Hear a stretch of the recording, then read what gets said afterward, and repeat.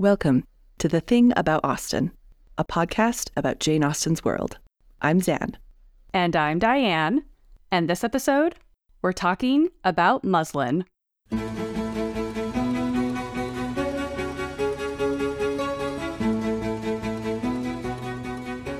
We are thrilled to welcome our guest today, Dr. Hilary Davidson.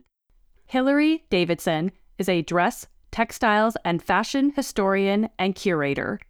She is the chair and faculty member of the Fashion and Textile Studies Department at New York's Fashion Institute of Technology.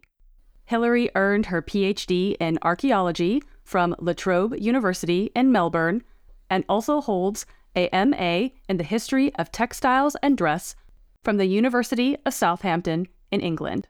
Her professional experience includes work as curator of fashion and textiles for the Museum of London, and she is the author of 2 books and several book and journal chapters focusing on Regency fashion, including Dress in the Age of Jane Austen and the forthcoming Jane Austen's Wardrobe, both from Yale University Press. Welcome, Hilary! Hi, thank you for having me. We're so glad to have you. So before we start in on our conversation, we will kind of set the scene. We are starting the conversation with Northanger Abbey, and Mrs. Allen and Catherine Morland have had a disappointing first night out in Bath at the Upper Assembly Rooms, but things are looking up for our heroine on her second outing to the lower rooms. She has been introduced to the oh-so-charming Henry Tilney, and during their first dance together, they are interrupted by Mrs. Allen, who is in need of assistance.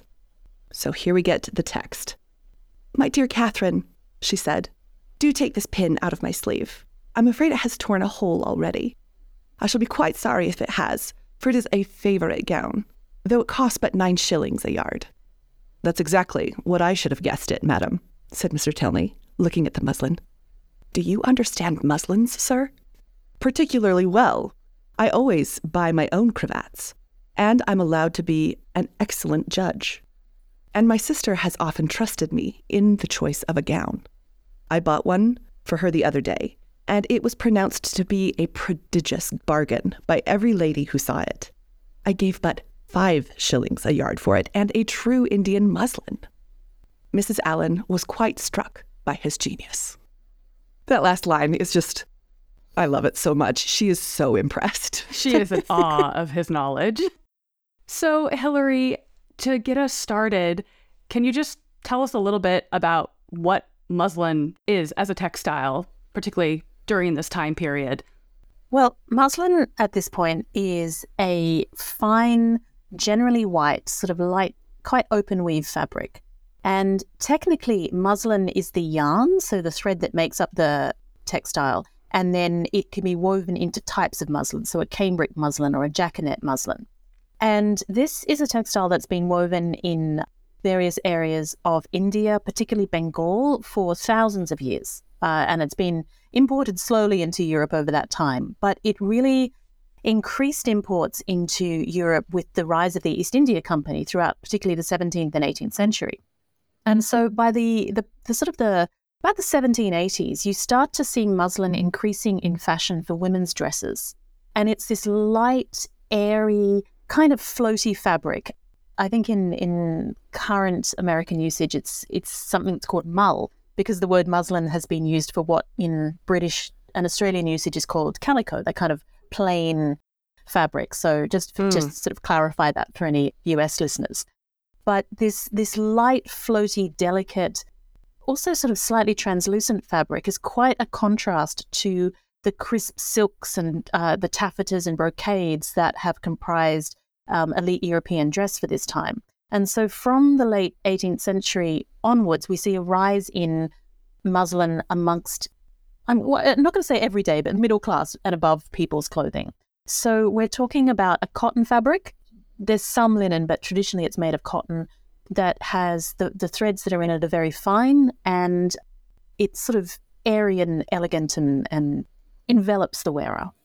Well, and it's a craft that's kind of specialized in India. I mean, it's not just coming from India, but there's like a whole craft behind it, right? That there's this skill set that only a true Indian muslin would be able to replicate?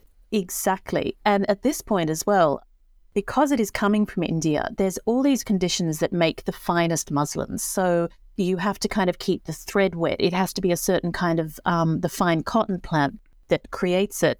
The weavers who make it, they have to work in quite damp conditions in order to keep the thread elastic enough to weave it. And I mean, the very, very finest muslins, you can see your hand through. Oh. They're incredible. They used to be called woven air.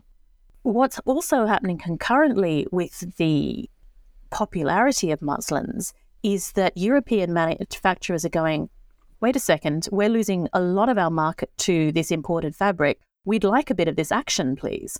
So they're trying to imitate the imported Indian version. And as the East India Company, which is basically a corporation running without check or control in India, as their economic power rises, Britain is more and more concerned about being able to compete with the muslin industry. So the East India Company, through the very late and 18th and early 19th century, are putting more economic checks and controls on muslin production to give British manufacturers a chance to imitate the real thing. And they're trying to do by machine what in India has been done by hand for centuries. So there's this incredible kind of industrial textile economic race happening at exactly the time that Jane Austen is writing Northanger Abbey. So whether something is a true Indian muslin or a slightly inferior British, possibly French imitation muslin is quite a distinction for the Regency consumer who can see the difference instantly. Okay. So we don't know if Mrs. Allen's dress here is a true Indian muslin, but we know that Henry at least is able to spot the differences. Or do we? Is he pulling intrigue. our legs? This is the question. You know, this passage is often taken at face value, but this is Jane Austen we're talking about here. And it's not quite clear whether Henry Tilney is actually telling the truth or if he's kind of ribbing Mrs. Allen slightly, and she hasn't worked it out. Yeah. And it's quite hard to kind of get into the economic nitty-gritty of whether he is or not, because there's often quite a lot of variation in muslin prices. And if at this point true Indian muslins were quite cheap comparatively, and it's not until the 19th century that the price is raised. So I think it's between about 1806 and 1818, the tariff import costs on Indian muslins are raised 9 times in those years in order to protect the British manufacturing. So I've got to say, You're suspicious I'm of not this. quite sure about Henry Tilney here. He certainly understands what muslins are used for, but he might be pulling Mrs. Allen's leg and therefore our legs. Right. Which fits with his character. I mean, it does. Oh, right? yes. He's just cheeky enough. He's a tease.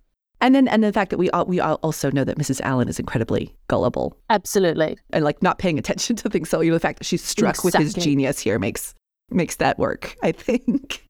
But some of the things as well, like the fact that he buys his own muslin for cravats that he could buy for his sister, this is totally commensurate with shopping habits of the Regency gentry in this period. Men could absolutely go shopping, and if he was in Bath when his sister was not, most families were involved in the practice of proxy shopping, where you commission someone you know, generally a family member, if they're going into town, into London or Bath, or even just, your nearest big town, can you please get me these things because you're there?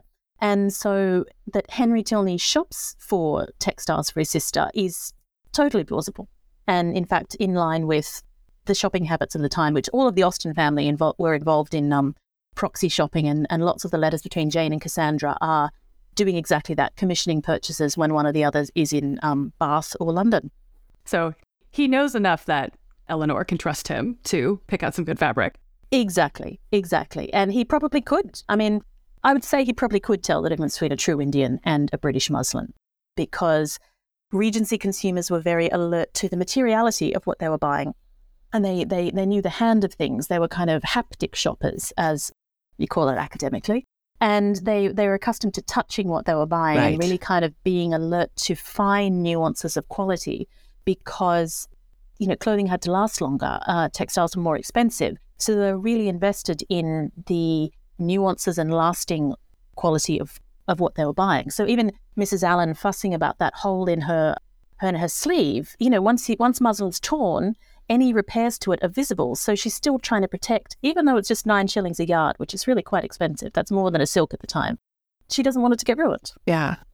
What is funny how Tilney seems to really kind of key in on the pricing, and he's like a savvy bargain hunter. Yeah, absolutely. And even the nuances between what makes a 5 shilling muslin, if it does, I'm just going to add a little grain of salt there metaphorically, or a 9 shilling muslin, that he would be completely alert to. Even if it was like a 5 to a 6 shilling muslin, is it worth that price difference? Is someone trying to sort of rip you off? If you went to the other store just next door, could you get the same one for slightly cheaper? Well, and it's interesting too, because in this same kind of passage, there's a part where Mrs. Allen turns to Tilney and says, like, okay, what do you think of Catherine's gown? And he does talk about the way that it's going to wear, the way that it's going to, is it going to fray, these sorts of things. Like he's very much so, again, attuned to not just, the quality, but the way it's going to wear, the way, how much use are you going to get out of it? He even talks about, like, Eleanor will be like, oh, I bought too much, but I can always turn it into something else. Exactly. And I think for me, that passage also reads about his closeness with his sister, because it sounds like he's talked about this with her. Their mother's dead. She's the only other kind of close female person in the family. He's got an older brother and a father you're not going to be chatting about muslin with, let's be honest. So, it sounds like he's talked about this with his sister, that he's sort of paid attention, because one of his qualities is that he listens and he is interested. He can hold a conversation with someone like Mrs. Allen, and he might be ribbing her, but it's compassionate and kind. So I think it also says something about Tilney's character too, that he's had conversations about dresses coming back from the laundry with someone who we must assume is his sister. Yeah. And so it's telling us a little bit about his character too. I love that. Their relationship is obviously very close. We see that throughout the text. But I love that, yes, if he's this attuned to it, it's because most likely, he and Eleanor have that kind of relationship. Yeah. And also that pragmatism that, can always be turned to something else, a cap or a scarf or something like that. It's true. And you see muslin appearing in all sorts of things, and that sense of reusing and recycling, that's absolutely mapping onto what we see in the material record of how Regency consumers use muslin. I'm kind of curious, because of this discussion that they're having and the way, again, that Tilney's very cognizant of the price and the wear, what sort of reputation did muslin as a textile have during this time period? Was it a frivolous fabric? Was it a luxury fabric? You said that it was sort of middle class and above, like everybody was wearing it. So was it fairly accessible? Like, who was muslin for? I mean, what's really remarkable about muslin is it's the first, roughly the first strong example of a less luxury or elite fiber becoming an elite product. So this is the beginning of the change to a cotton regime in European culture. So whereas silk had dominated elite dress, and I'm talking by elite, I mean sort of, the gentry middling class and above. We're talking the top kind of 20, maybe 25% of a population going up to the aristocracy. And muslin, I mean, the controversy about the portrait of, say, Marie Antoinette, the Queen of France, who was painted in a muslin gown in, I think it's 1783 by Elizabeth Vigée-Lebrun. People were scandalized because the Queen was depicted in something that looked slightly like underwear, so it was often called, a chemise dress or a chemise à la reine. But this is not appropriate fabric for a queen. Muslin it wasn't the done thing. It was not of an appropriate rank. And the power of aristocratic trendsetters like Marie Antoinette and her circle, like Georgiana, the Duchess of Devonshire, or Mary Perdita Robinson, who was the first person to wear it in Britain in 1782, this sort of new style. And as well as the kind of, the change to a sort of simpler styles in dress is often associated with the French Revolution, but it's part of like bigger changes happening throughout society. So by the 1790s, muslin had become one of the dominant fabrics for dresses, and it would keep increasing that dominance. So it was more accessible in terms of product to buy. It was still had a luxury status to it, not least because of its fragility. there's maintenance and upkeep involved in muslin. You have to be able to wash it to keep it clean because it's white. You have to be able to mend it because it tears really easily. Like in Pride and Prejudice, where Lydia sends home and says, tell Sally, the servant, to mend the great slit in my worked muslin gown. So there's housemaids can't wear it. Again, there's that reference in Mansfield Park where Mrs. Norris is very pleased that the housekeeper at the other great house doesn't let the housemaids wear white. So although it's sort of often seen as a democratizing fashion, and cotton becoming something that was worn as an outer garment absolutely was, but often it's the pleated, strong cottons that are worn by sort of lower middle class and working class women, and muslin becomes, as it were, an elite cotton. And by the mid-1790s, it's become quite sort of normalized in dress, but its real kind of powerhouse of popularity is about 1795 to really about 1820. Okay. And during that time, you see the switch over from the dominance of Indian to the dominance of British muslins. As the British muslins get cheaper, they become more accessible, but it's still not an everyday fabric. And there is a kind of a social elite attachment to that, while it also becomes quite normalized within that group. Okay. If that makes sense. Yeah.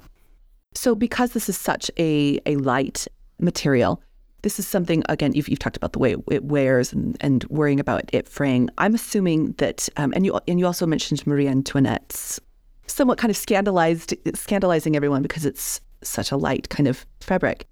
Was this often layered in dress because you couldn't? All the time. Okay. And this is one of the, I think, the things that's, the Regency period's clothing has a number of kind of great clothing myths attached to it. First of all, the one is that women dampened their muslin gowns, which I have never found any evidence for. Okay. What you have is people saying, because the idea is that, you dampened your gown and then it clung to the body and you could see everything in this kind of, transparency. But we're dealing with a fabric that does cling. I mean, if you've ever worn muslin, it's quite staticky, right? So it does kind of cling to itself. And period reports say it looks as if it was damped, but they're not saying it was dampened, because also what are you going to do? Like carry a spray board around with you all night for when it dries out? Like, it's actually impractical if you think about it for 3 seconds. But the idea of its translucency and transparency is part of what I think of the great kind of visual illusions of the Regency, because what a lot of clothing is doing is trying to make it look as if you're naked underneath, but you're definitely not ever naked underneath. Got all that structure underneath going on. Yeah, there's always things under there. And then we see, first of all, in France, they were a bit more risque than they were in Britain. So we see these portraits of people like Madame Récamier, where she's kind of got, she's barely dressed in muslin, and it's sort of just like these wisps over her bosom. But even where it looks like, for example, a woman isn't wearing a corset, corsets were cut to look like they weren't wearing corsets. So they usually are, because you don't get that amazing, lift and separate 2 oranges on a plate kind of Regency bosom without something helping you underneath, generally. Yeah. And once you know what to look for, you can start to see like how they're doing it so that it looks like it's an illusion. And it's pretty much the same with petticoats and things underneath. There are reports that say some Parisian women would wear pink silk knitted body stockings to match the tone of their flesh, so that, the illusion. But, it's only in kind of caricatures and exaggerations that we see this kind of, the whole sort of joke on bombazine instead of bombazine, and the notion that it's totally transparent. But when you look at what people are doing, there's always something underneath. And if we take a few fashion outliers, it's like looking, if someone in 100 years' time was looking back and saying, oh, everybody dressed like Kim Kardashian. She's a very elite person who pushes fashion in a certain way, and it's part of her persona, and it's part of what makes her notable. But that's not what, we're wearing to get around in. And so when you look at what most people are wearing and how most women are wearing muslin, they're wearing petticoats and chemises and corsets underneath it. Yeah. And it might be, it's more clinging and soft than stiffer 18th century dress, but you're certainly not showing everything you've got to the world. You're striking a fine balance between being beautifully dressed and, revealing such charms as are appropriate to the situation in which you are. Oh, I think that's fantastic. Such charms as are appropriate. I love that. That's good. Yeah. I also just 2 oranges on a plate. That's an image that's going to stay with me for a while. It should do. You've got 2 separate globes that just like lift and separate, but they've always got a gap between them. This whole kind of what I think of as 2 loaves of bread dough smushed together with the line between them, which is the modern idea of cleavage. You often see this so Bridgerton, for example, has what I think of as bread dough cleavage. Okay. But when you actually look at what the Regency does, it's 2 orange cleavage. And it's, 2 distinct breasts. And this is quite an innovation in the Regency period by comparison with the kind of the single monobosom 18th century style that gives you that kind of line down the middle, what we think of as cleavage. But it's there's a subtle difference. And I never thought I'd be saying Regency cleavage expert on a CV, but here you go. Check mark. Yes. Got that one. Yep. Absolutely. The skill nobody knew they needed. And was there a difference at all between the sort of muslin worn for day wear versus the type of muslin gown that you would wear in the evening? Absolutely. There's lots and lots of different kinds of muslin. In India, there's over 100 different kinds that are woven. So it can be from this completely, almost completely transparent, the finest, most expensive, to something that is only slightly transparent, what we might think of as like a lawn today. And so within that as well, you would have muslins that could have patterns woven in, which in India areas is called the Jamdani technique. So you could have, decorative patterns that are actually part of the weave. And then you could also have chikan muslins, which is where the pattern is embroidered in. And so many of the things that we think of as kind of typical Regency decorative muslins, like, a spotted muslin or a sprigged muslin. Well, a spotted muslin is actually the Doruka technique. And it's just that name, that Indian originating name, just gets erased. So you could also have muslins that were, so you could have a plain muslin for day or a jaconet muslin or the cambric muslin, which had a kind of a polish to it. And then how that was decorated, you would have the more fanciful ones for the evening. So it could be embroidered often white on white, but sometimes color on white or multicolor on white, often with the tambour technique, which is kind of chain stitching with a hook.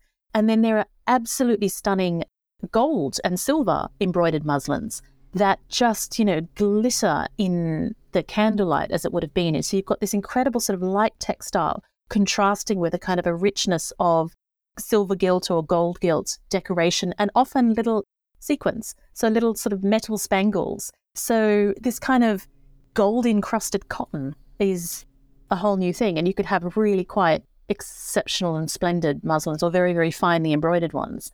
So there is a full spectrum of what you can buy, not just along the price, but in the finish and how splendid that is. Because if I'm remembering correctly, there's in Mansfield Park, when Fanny wears her dress for her coming out, Edmund's like, ooh, he's admiring the glossy spots on it. Yes. So I'm assuming that's kind of what this is describing here. Exactly. A glossy spot would probably be satin stitch embroidered, because when you weave it in, it's not so glossy. So if it's a glossy spot, something's been done on the outside, and it, he might have used shiny if it was a metallic one, but Fanny's very modest. And as he says, a woman can never be too fine in white, which I find really interesting because that's the same novel where Mrs. Norris points out very clearly that a woman can indeed be too fine in white if she's not at the right social level. So, it's no woman, Edmund, could be too fine in white, but... Well, who are going to take our fashion advice from? I mean, both of them are a little bit suspicious. Yeah, exactly. In that novel, Mary Crawford, no 100%. question. She'd be like, she knows the what one she's we want. doing. Yes. Well, so, if we're talking about shopping and this fine dress and things like that, when Mrs. Allen and Catherine arrive in Bath, the very first thing they do is go to the shops looking for new gowns. And as we see at the scene that we used to kind of set up the episode, muslin gowns are something Mrs. Allen is very passionate about. We also get a scene later in the novel when Catherine actually loses sleep thinking about which muslin she's going to wear the next time she sees Mr. Tilney. Why do you think Austen gives muslin this much narrative space in this novel? I mean, Northanger Abbey seems to be particularly obsessed with muslin. Why do you think Austen does that? What's going on here? I think Northanger Abbey is a really, really interesting novel in this sense because of the length of time between its genesis and its publication. So it appears to have been drafted in the late 1790s. Austen's in her early 20s. This is the same period so she does First Impressions, which becomes Pride and Prejudice. She does Eleanor and Marianne, which becomes Sense and Sensibility, and she becomes Susan. That becomes Northanger Abbey. But it doesn't get published until after her death in 1818. So what we have is a novel that is ostensibly an 1818 novel, but in fact maps over the period of muslin's greatest popularity and where muslin is like the new fashion fabric. And Northanger Abbey is the most directly chatty about clothes of all Austen's novels. So for me, the obsession with muslin, because it's true, it appears, far more in here than anything else, is kind of, it's a mark of her juvenilia. When you look at the juvenilia that she wrote beforehand, which is hilariously funny and like rip-snortingly laugh out loud funny. And it's often kind of making jokes about muslin and textiles and things like that.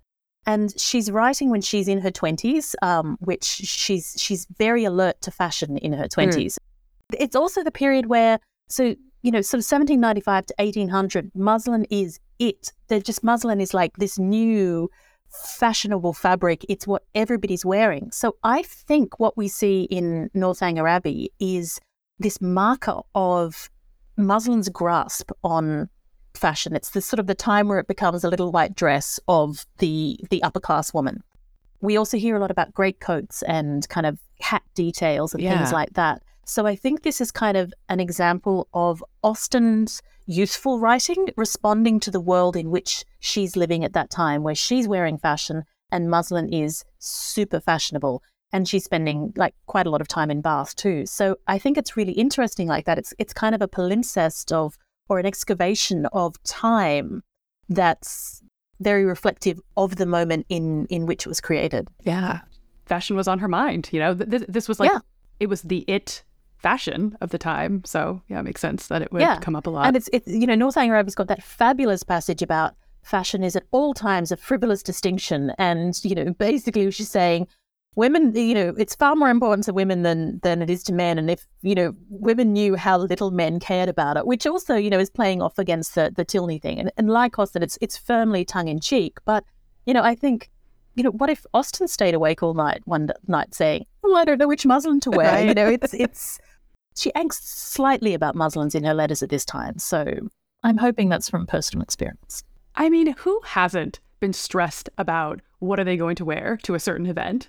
Especially when it's someone you like, someone you want to impress. Yeah. It feels very authentic. Yeah. And who can, when everyone can read muslins, like which muslin you're going to wear is going to make a difference. Are you going to wear the sprigged or the spotted or the gold or the minute differences of quality made a difference? That's so true, because you talked earlier about how, it would have been very typical for a Regency consumer to really be able to recognize price and quality. So then, if you go to an event, everyone's going to know if you're wearing the bargain basement muslin. Well, and again, she's also aware that like Tilney reads muslin, and he's the one she's trying to impress. So and whether he's telling the truth or not, that's irrelevant, because he's shown her that he can read muslin in some way, and that's just like not am I gonna like wear clothes to impress the boy I like, but he knows exactly what I'm wearing. Like he's gonna know if I'm wearing counterfeit Gucci rather than real Gucci. It's pressure. There's a lot of pressure here. My knockoff muslin. Yeah, exactly. This is the Zara version, not the Catwalk version. And now I feel anxious, actually. I'm like, oh God, what muslin would I be wearing? This is, Who hasn't received an invitation for something like a wedding and you're looking at the dress code and you're just like, okay, I don't want to be overdressed, but I definitely don't want to be underdressed. Which of my muslins is smart casual? Yes, exactly. I really feel for Catherine in this moment, just laying awake at night. And then it doesn't help that she's got Isabella Thorpe traipsing around as well, with all her London fashion knowledge. Yes. And, ready to kind of jump in a kind of passive-aggressive critique at any moment. Yeah, that's not helping her either.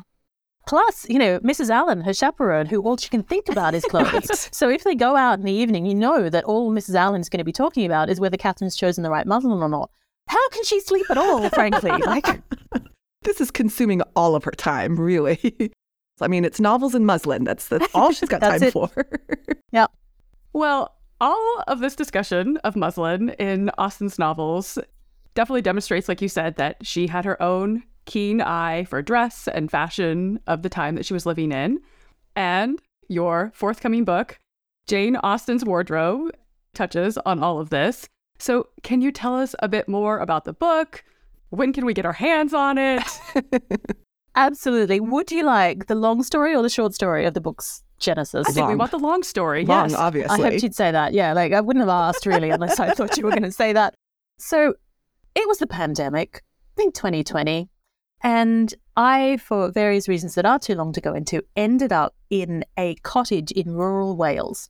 So I was puttering around trying to teach long distance in Sydney and doing various things. And as I was puttering around one day, working on something for Jane Austen's letters, the idle thought floated through my head.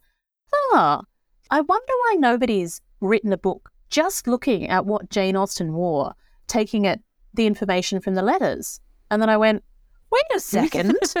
I wonder why nobody has done this. This is you just go through the letters and look at, all the tiny references to this is what she wore. And you could sort of reconstruct some of Jane Austen's wardrobe with that. And then I went, wait a second. And then there are real things that she wore that you could put in with that. And there we are. I mocked up a couple of pages of, what I thought this book would look like, just examining basically what we can know Jane Austen wore based on her letters and her surviving objects. It's a pretty straightforward idea, but it goes through systematically. And while lots of people have looked at sort of what Austen wore and used the letters as a source, I mean, my first book is really mines these. This one just focuses on how much information we can extract about what Austen was wearing based on very, very small references. Because, I mean, as I'm sure most of your listeners know, only 161 of her estimated 3,000 letters survive. Yeah. And so that's what I did. I've just gone through chronologically, and we ended up deciding to organize it more like a wardrobe, just to kind of keep things together. So all of the sections are parts of a wardrobe. So all of her gowns are in the clothes press, all of her shoes are on the shelves, all of her jewelry's in a jewelry box, and the chapters are organized that way. But it's basically a page of images and then the reference from the letters and then explaining what's going on in this, and then also incorporating the things that we know, or pretty sure we know that she owned, like her pelisse, which I've studied a lot, her turquoise ring, her turquoise bracelet, the topaz crosses. And it turns out this is also the first time that all of these objects will have been published together. So that's also really exciting too. Yeah.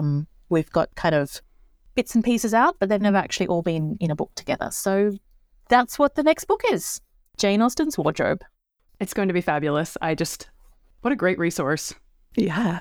And when can we get our hands on this? This is important. Well, I'm not sure. Pre-orders, I think, will probably open in August, but the publication date is September the 12th, 2023. Okay. So coming up soon. And it is through Yale University Press, so it'll be simultaneously in the US, UK, and worldwide. And, you can get it through your preferred book purveyor channel. Perfect. Well, thank you so much for taking the time out of your schedule to do this with us. It's absolutely my pleasure. Although I am much more anxious about Catherine Morland than ever I was before. Right? So. Now we have to worry for Catherine in a way that we've never had to worry for her before. Poor thing, just laying awake at night, cycling through her wardrobe. Her wardrobe cycles. Yep. Mm-hmm. So, Hilary, where can our listeners find you online and follow along with you and probably get updates on the book publication? Absolutely. I do have a website, www.hilarydavidson.net, and that's Hilary with one L, which I will update at some point. I'm also available on social media, Twitter or Instagram. My handle is @4redshoes, and that's the number spelled out. And both my first book, Dress in the Age of Jane Austen, and the second book, Jane Austen's Wardrobe, can be found on their own Twitter account @AustenDress. So I'm just keeping on going for the second one and for the first one. So any kind of dedicated book news, I'll be putting on there. Perfect. Excellent. Thank you so much, Hilary. It has been an absolute delight to chat with you. My pleasure. Thank you again to Dr. Hilary Davidson for joining us for this discussion on muslin.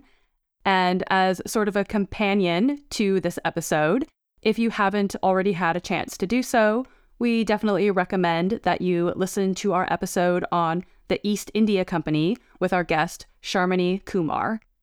You can find us on Instagram at The Thing About Austin and on Twitter at Austin_things.